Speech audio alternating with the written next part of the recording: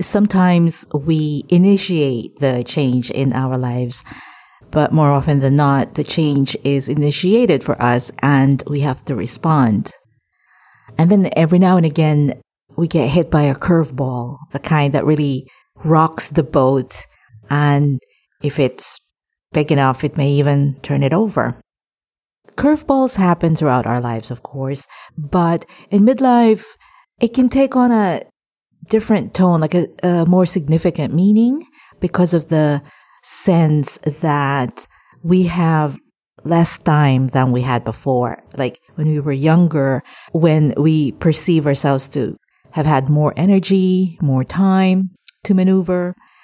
So because curveballs pose a challenge to many of us, I wanted to talk a little bit about it on the podcast, what they are, how they look, and how we can navigate around and through them. So that's what we're going to talk about in this episode.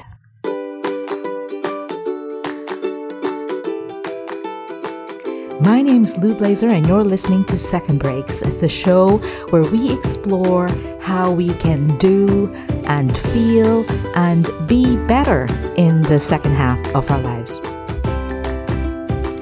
This podcast is made possible by Midlife Cues, a weekly resource for midlifers about intentional living and personal growth. Check it out and subscribe at midlifecues.com. That's midlife, CUES, one word.com.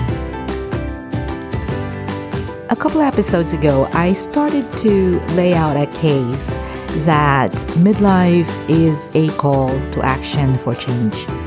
And I'll put a link in the show notes for that episode in case you haven't heard it. And actually, I would also recommend that you listen to it because it lays the foundation arguments for what I'm going to be talking about today. So in that episode 195, I talked about why change in midlife is both inevitable and necessary.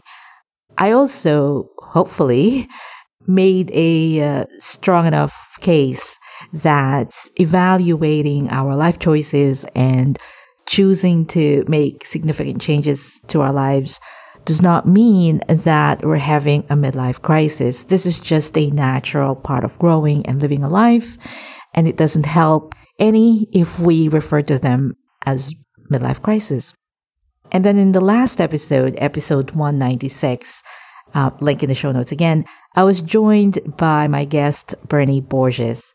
And he and I talked about, or one of the things that we talked about is this view that our definition, our sense of fulfillment changes over time. And something that might have felt fulfilling when we were younger may prove to be inadequate by the time that we get to midlife. And so this changing definition or a changing sense of what fulfillment feels like poses yet again another cause for change in midlife, this renewed search for meaning, for purpose, for fulfillment later in life.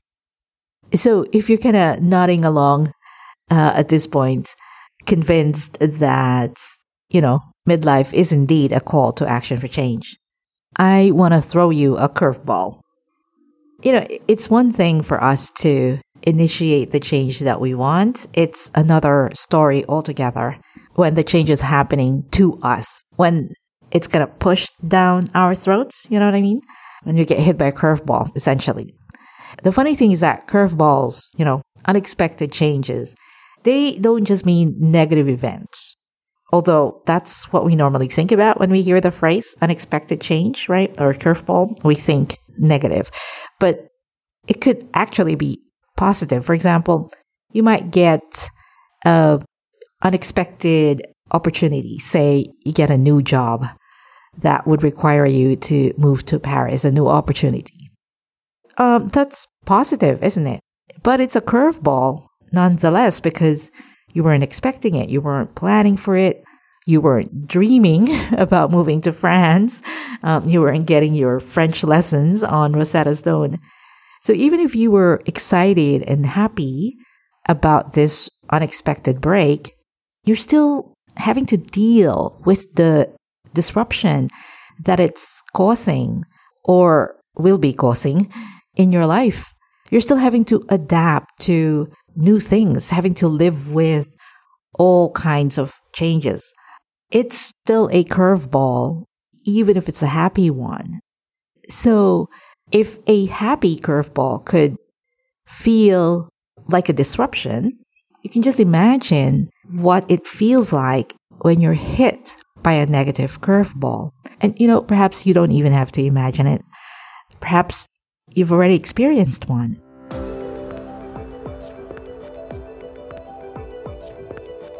One of my favorite books that I often mention on the podcast was written by Bruce Feiler. It's called Life is in the Transitions. And in this book, Feiler makes a well-researched case that we deal with all kinds of disruptions more often than we think. Feiler actually uses the word disruptor, which he defines as an event or an experience that interrupts the everyday flow of life. A disruptor is a neutral event. It can be positive, it can be negative, it can be a problem or not. Some examples of disruptors that are perceived to be positive or even welcomed are, say, the birth of a child, getting married, getting a promotion, starting a new job. The main thing about these events are they're all disruptive to our ordinary flow, and often they result in some level of change in our lives. Feiler's research shows that disruptors are a fact of life. In his book, he talks about, about some 50-something kinds of disruptors that happen throughout our lifetime. And they happen in all decades of life. They are not unique to midlifers or to younger people or to older people. To quote Feiler, they adhere to no biological clock, no social clock, and no artificial clock. His research also shows that disruptors happen more often than we think. So not only are there a lot of disruptors, but they're also happening more often than we think. The average person goes through one disruptor every 12 to 13 months. So every year almost, imagine that. And then every now and again, the disruptor is big enough that it truly rocks our life. Every now and again, he says, we get hit by a blunter, more explosive force of change.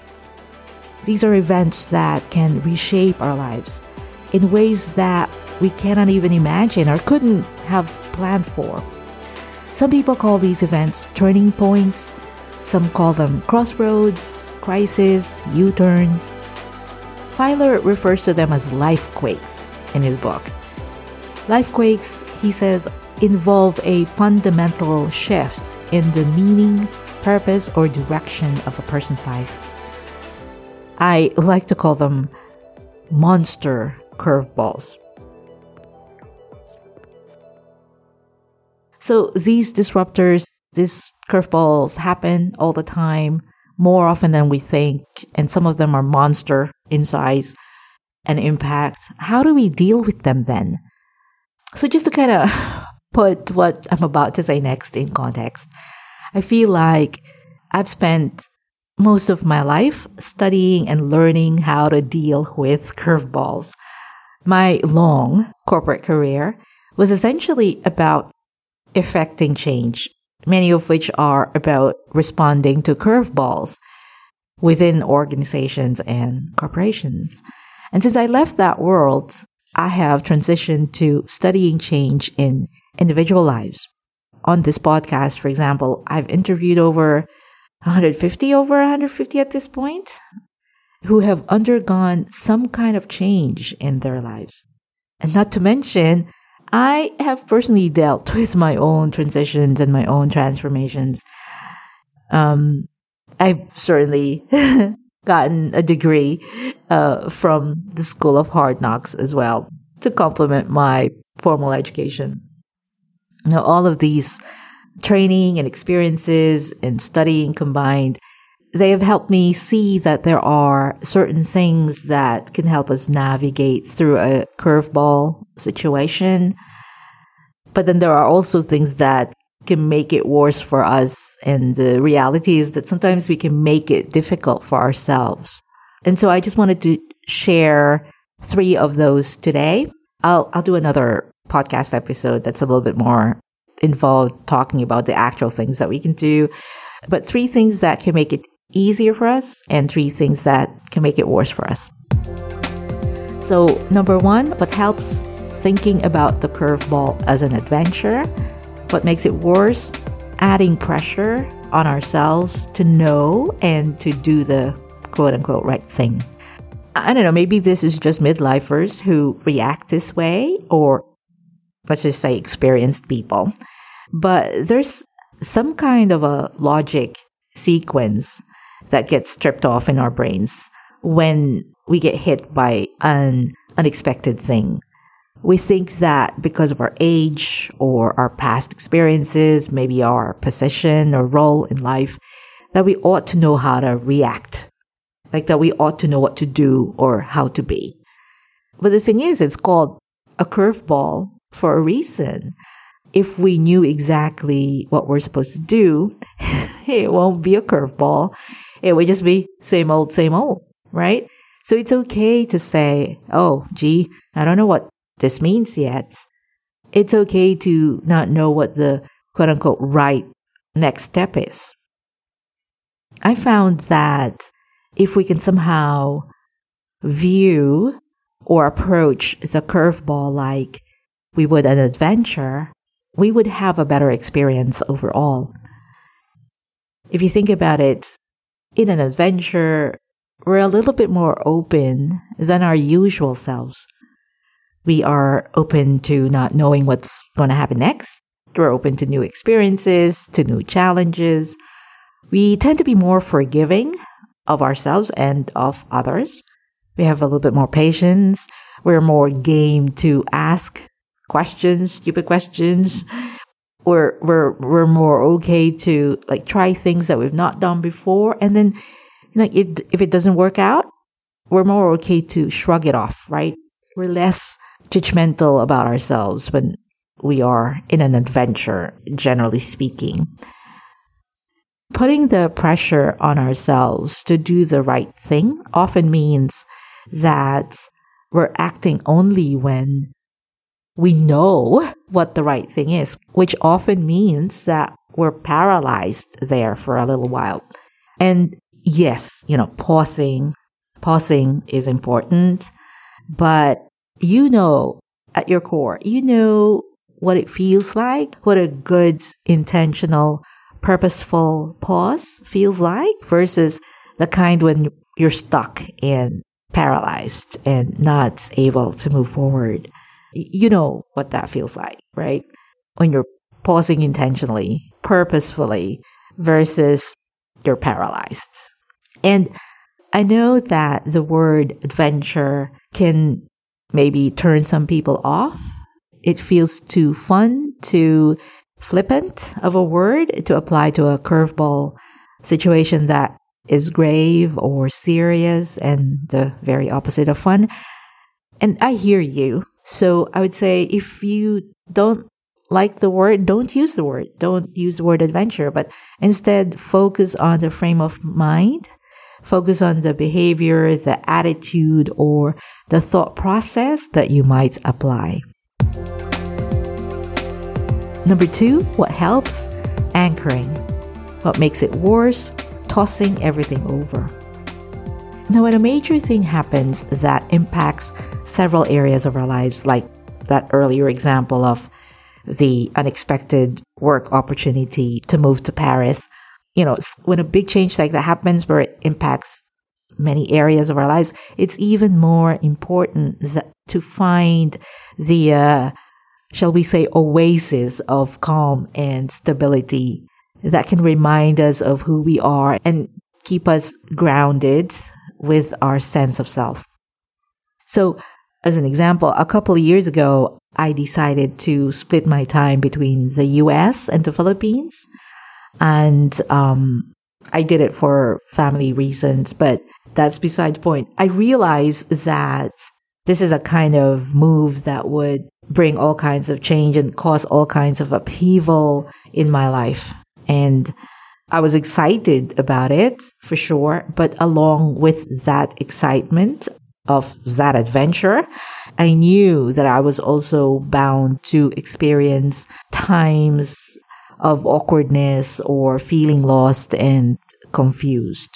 One thing that kept me sane throughout that period was that I kept up the production of midlife cues. It would have been easier, honestly, to pause it or to give myself a pass. Like, it's a perfectly reasonable pass to be inconsistent with the production of the newsletter. But I knew that the weekly cadence, the weekly production of the newsletter of Midlife Cues would give me the daily and weekly structure that I would need during all the changes that are happening. It's funny because you might think, well, that work, that structure is just an added stress. Like, it's an added imposition in a time when, you're dealing with a lot of change. But the funny thing is that structure is exactly what we need when things are topsy-turvy and going crazy. Keeping up with that work, with that practice of weekly production, it was the practice that I needed to remind me of who I was, of what I enjoyed doing, where I wanted to go, what I wanted to achieve. It helped me stay sane and centered throughout that period of massive change and adjustment. So when choosing an anchor, try and pick something that's more substantive and meaningful. By this, I mean, don't anchor on purely leisurely or mind-numbing activities. Pick something that will provide you with some nourishment, either mentally, physically, or emotionally. And number 3, what helps? Talking about it. What makes it worse? Hiding and keeping things to yourself. Okay, real talk here. Sometimes we feel somewhat embarrassed by the curveball. Either we feel embarrassed that the curveball happened to us, or that we're not better equipped to handle the curveball. So what do? We keep it to ourselves. We hide in our cave of shame and not talk about it or pretend that nothing's the matter. All is good. All is well. I am very much for positive thinking, and I firmly believe that more can be gained, as a general statement, if we stay positive. But what I've learned also is that staying positive requires talking about the issue or the problem, not denying it or hiding it. Not only will talking about it give us access to other people's ideas, which can be very helpful, for me, the benefit of talking about it is the very act of talking about it. Because in talking about what's happening, we are, in effect, clarifying our thoughts. We are hearing ourselves sort out what's going on in our heads, sort out our feelings, sort out our ideas, putting words to the stuff that is running amok inside our heads can be incredibly helpful in figuring out our next steps. Of course, I don't mean talk to anybody who would listen. That's a recipe for disaster for sure. You're going to want to talk to someone or to people where there is an environment of trust.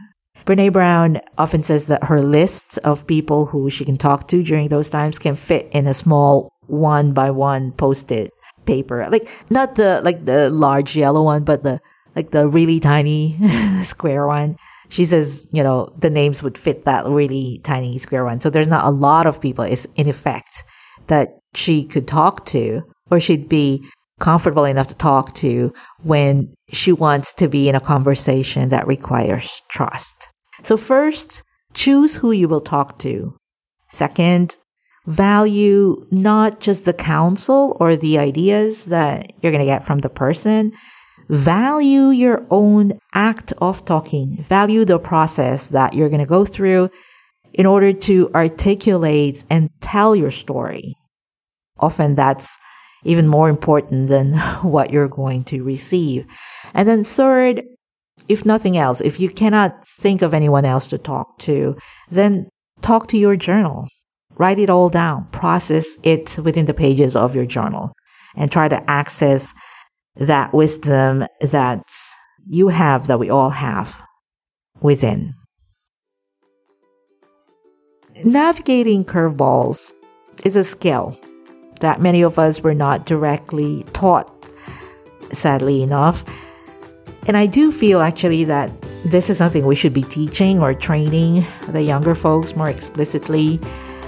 But at the very least, hopefully your own experiences in life, if you go back to, the things that you've been through, that they would somehow help you navigate through future curveball situations. Think back and reflect on which actions helped you versus which actions made it worse for you. And hopefully the 3 suggestions that I have in this episode would help as well.